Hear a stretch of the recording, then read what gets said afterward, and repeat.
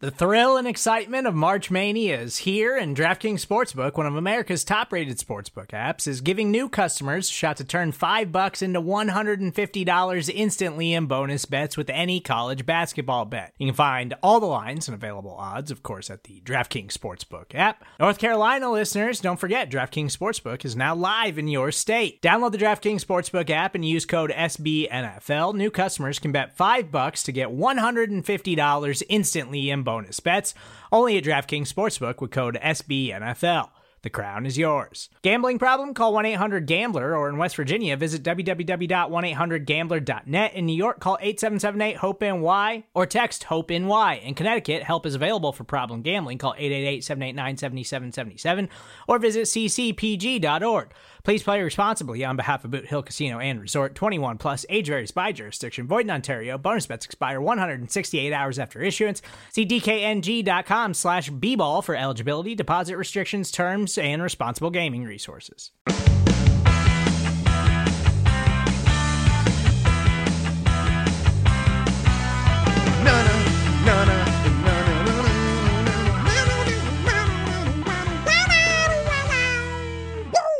What a world! Welcome on to another episode of the Ocho, presented to you in partnership, as always, with SB Nation's bloggingtheboys.com. My name is RJ Ochoa. You know me, of course, from BTB and from Reddit as your humble host on the Ocho. It is Thursday, the third day, July 28th, 2022. We hope all is well wherever you are. We hope you're happy, safe, healthy, and I trust that your football heart is starting to become rather full, because yesterday the Dallas Cowboys held their first practice of training camp, an extremely exciting thing. We are now fully, officially in the middle of training camp. We've been saying that kind of for a few days, and it's technically been true because they arrived in Oxnard earlier in the week. They had the press conference on Tuesday, but now there's a practice behind us. There are practices in front of us. We are literally squarely in the middle of things. And I said this on our live show on the YouTube channel. Please do subscribe to the Blogging the Boys YouTube channel. The way we love that you subscribe here to the Blogging the Boys podcast network. I do a live show there every single weekday afternoon. And my general takeaway, and I know it's super early, so obviously, you know, this is legit. Obviously, we can't really come to any kind of harsh conclusions about anything yet. It's so early. It's not even early. It's not even the beginning. It's the complete and total genesis of who this football team is going to be. But I found it so interesting, the stark contrast between what was Tuesday for the Cowboys and what was Wednesday, the evening that I'm putting this together. It's about 6 p.m. Central Time, just for full context.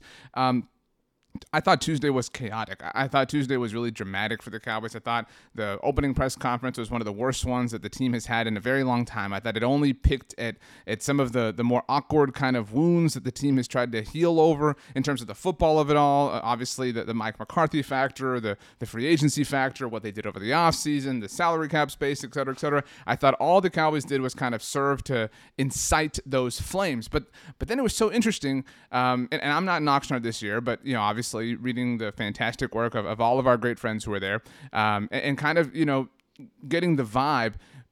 Wednesday was totally different. Wednesday was just football, and I really, really think that I attribute that to Mike McCarthy. And it comes back to where, if you've listened to me before, I've long said that I don't think Mike McCarthy gets enough credit. I don't think he gets enough credit as a football coach in general, but I certainly don't think he gets enough credit for steadying the waters that involve the turbulence that comes with being the head coach of this team specifically. We know the difficulties that being the Dallas Cowboys head coach can entail. One of them is that literally 2 days ago, your owner, if you're Mike McCarthy, and general manager and president said, yeah, I got your back, but I had choices. You know, so I really, it was such a different feel. It was all about football. And I think that Mike McCarthy deserves credit for that. And this isn't me getting roped back in. We all still have our qualms with the way the team was put together over this offseason, but it kind of feels, and maybe we've just kind of needed this, right? Like maybe we've kind of needed it to get, you know, start moving, right? It feels to me like the moment, I don't know if you've ever seen The Office, right? Super tiny show. But there's an episode of The Office when Michael has gone to start the Michael Scott Paper Company, a different Michael, not McCarthy, and Pam has gone to join him, right? And you know, this is kind of a weirder part of The Office. You know, when they're not in in Dunder Mifflin, everything just feels awkward to me. But anyway, Pam has gone to join him. She is supporting him. She is a part of the Michael Scott Paper Company, and she shows up to his house. He's in his robe. He's all disheveled. He's lost kind of confidence in his ability to run this new paper company. And Pam is trying to motivate him because now her livelihood is resting on Michael Scott and their ability to kind of churn out sales and be a productive company together. And so she says, let's just make a list, right? Let's literally make a list that says like get dressed, right? Like let's just kind of start checking off things off the list. Get dressed, eat breakfast, tie our shoes, right? The most mundane, simple tasks so that you can kind of feel this sense of accomplishment. You can start to kind of build momentum. And I think that's kind of what I'm feeling with regards to the Cowboys. Wednesday was a light practice. It was shorts and jerseys and the coveted red jerseys for the quarterbacks, by the way, and helmets, right? It's not a big deal. There's just light action happening. There's nothing that you can totally take away from it that is legitimate, right? It's not like Michael Scott sold a bunch of paper or whatever in those opening moments of that episode. It's just literally taking one foot forward. And I really think that this football team, this football fandom needed that. I think it's just been such a stretch, right, since the season ended at the hand of the San Francisco 49ers, that this was a really, really welcome kind of breath of fresh air. And so in that sense, I attribute that to Mike McCarthy for kind of, making sure they got here. I mean, it felt like an impossible thing at times. Every single Dallas Cowboys practice put together a recap post for you at bloggingtheboys.com. We get things out on social as well. Like I said, we have the live show on YouTube. And so some of the things that happened were a little bit more headliney, but I thought they were worth discussing here as well. And by the way, the biggest headlines are discussed on the Dallas Cowboys Daily Show that we now have here on the podcast network that Jess hosts. She does a great job. So I know you get some of this there, but I just wanted to add some extra little bit of context. Connor McGovern got the first reps at left guard. That has felt like a really not competition, right? It's really felt like the Cowboys are just kind of prepared to hand Tyler Smith the keys to the starting left guard spot. So I do find it interesting. I don't know how much I believe that is symbolic, right? Like, you got to earn your stripes, you got to earn the star, whatever. As much as it is like, hey, let's just let's just give this guy, let's wade him in, right? This is the NFL now. Things are a little bit different. And so I don't know. I'm very interested to see the progression of Tyler Smith. How much work is he going to get at left tackle? Is he going to get any work at all? Is he only going to get work at left guard? Is he going to split that time with Connor McGovern? Because you can make an argument that he needs as much work as possible, right? And so I don't like the idea of Tyler Smith splitting any kind of work because, again, he's such a sponge at this point in time, and this season is so dependent on him, right, as the starting left guard and potentially as a swing tackle of sorts. I mentioned that on our roundtable show. I know Kyle Yeomans kind of toyed with that idea when he jumped on with the fellas on 1st and 10 this week. But I mean, Kyle shouldn't be taking reps off either. Kyle, I know you're working hard, but Tyler Smith should in no way be taking any kind of reps off. And again, it was the first day, so I'm not trying to overreact to it, but I thought that was notable. Also notable how James Washington was used. I feel like, I've done a lot of things, obviously, we all have on the wide receivers and that position group as a whole. And anytime you talk about it, it's CeeDee Lamb, Michael Gallup when he's healthy, Jalen Tolbert, Noah Brown, Simi Fehoko, TJ Vasher. Like, James Washington is the forgotten man. I know that there are the stands out there who are team James Washington forever, J-Dub, whatever, blah, blah, blah. But I'll be honest with you, like I have not at any point this offseason been at a point where I've expected much from him. I think he's a journeyman wide receiver, but he was being used again in these light practices that we shouldn't take any sort of hard stance or yield some sort of hard result from, but being used in as a deep threat. And we really, obviously the Cowboys need that. They do not they don't have that switch in their arsenal right now. And so James Washington offers that. He did need to see the trainers, and so you kind of wonder, you're kind of worried. I did find it interesting as well that Mike McCarthy in his press conference on Wednesday specifically said when he was talking about Jabril Cox, who was not on the PUP list, and James Washington, that they had to take it slow with them. So again, of the 4 players on the PUP list, Jabril Cox, James Washington not included, but it's very clear the Cowboys are not ready to just full go with them yet.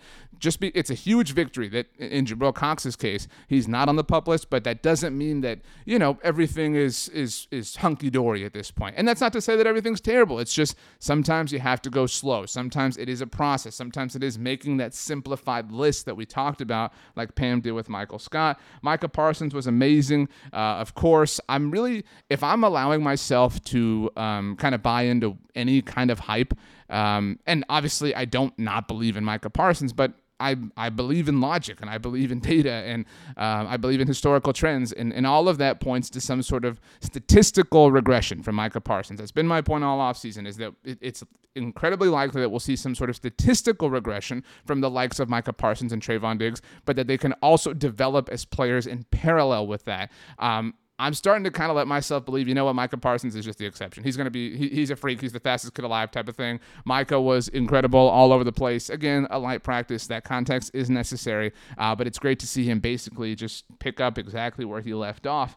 The last thing I really wanted to kind of just think about, just kind of get your thoughts on. Anthony Brown had the first interception of camp, and whatever, but I think, you know, it's easy to poke holes in a lot of places on this roster, right? It's not difficult, but we've done it, you know, different times, and we've just kind of examined what the Dallas Cowboys are carrying here into 2022. But if we're looking, if the question is what places are we maybe not identifying, you know, legitimate points of stability, I think corner is one. I think the secondary as a whole, I know that take has already been out there. A lot of people talking about the low-key depth that Dallas has at safety when you talk about, you know, Jaron Kearse, Malik Hooker, Donovan Wilson, you know, Marquise Bell, we'll see Israel Mukuamu. I mean, there's a lot of options there, and that's a new kind of thing, right? Like options at the safety position. And I know Jaron's, you know, kind of a little bit of a linebacker and whatever, but still, like that, you get the point. But I think corner is two, and I think that as a whole, the secondary is kind of legit. I mean, this is maybe the most confidence. This is maybe the highest floor I'd say I have felt like the secondary has had in a very long time. And Anthony Brown is a big reason for that. I know that the sort of like, you know, hype that people have for a corner taking a step this year is with Kelvin Joseph, and obviously, again, that's sort of a TBD situation. But Trayvon Diggs is right, the guy, right? Trayvon Diggs is the alpha of the group. Okay, cool, we all agree there. I think a lot of people just kind of expect Kelvin Joseph to become sort of the secondary wing there. I don't know that I'm ready to kind of, you know, forfeit Anthony Brown. I think, you know, Trayvon got all the headlines last year, rightfully so, but Anthony Brown had a somewhat successful season. I know he had a terrible game on Thanksgiving. I know he pissed off a lot of Cowboys fans, and I know it's difficult to kind of walk that back and have everybody love you again. And he's had that kind of up and down career where he's either had these big moments that we loved and appreciated, or he's just kind of been in the wrong spot at the wrong time, and therefore was kind of just the butt of the joke. But Anthony Brown is a really stable veteran. I think he's a really quality player. And so when you look at it further down the line, you know, when it comes to the top four corners on this team, and obviously Jordan Lewis is your nickel corner. I mean, I have not felt this solid, and that's the word I'll use, solid, about the state of the cornerback position, the state of the secondary on the Dallas Cowboys in maybe 10 years. I mean, just, again, and some of that is because they have a superstar, right? I have felt like, okay, they have some guys that can kind of make their way and handle their business, but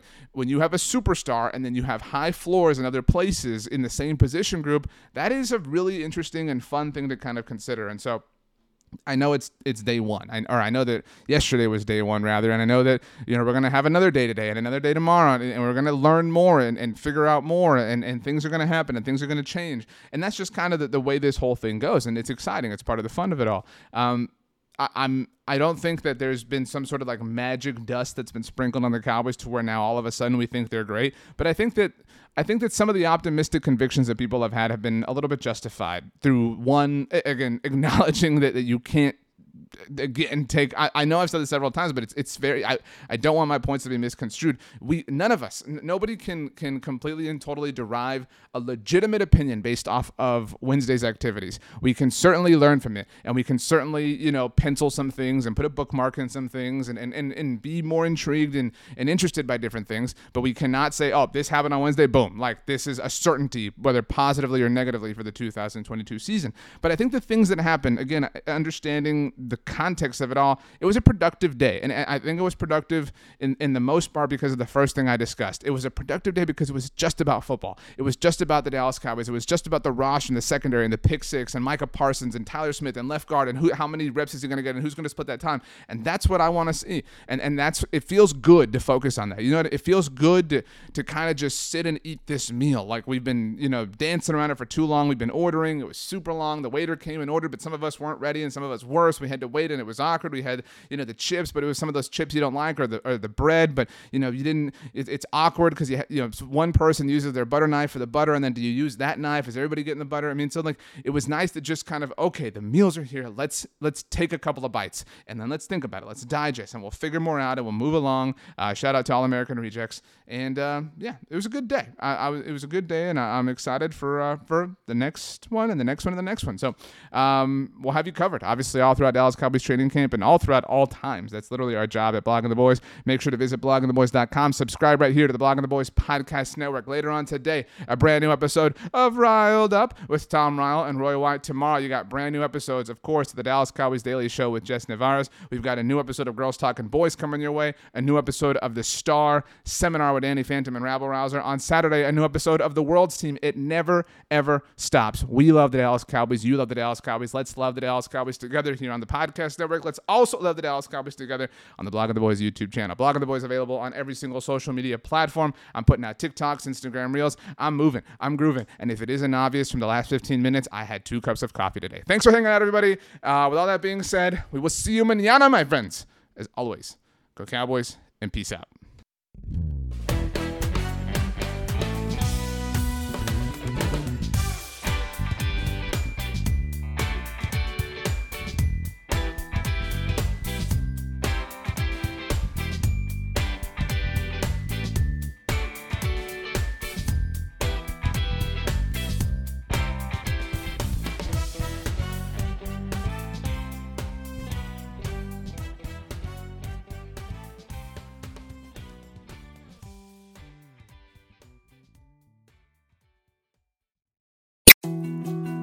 More to-dos, less time, and an infinite number of tools to keep track of. Sometimes doing business has never felt harder, but you don't need a miracle to hit your goals. You can just use HubSpot, because their all-in-one customer platform can make growing your business infinitely easier. Imagine this: high-quality leads, fast closing deals, wildly happy customers, and more benchmark-breaking quarters. It's not a miracle, it's HubSpot. Visit HubSpot.com to get started today.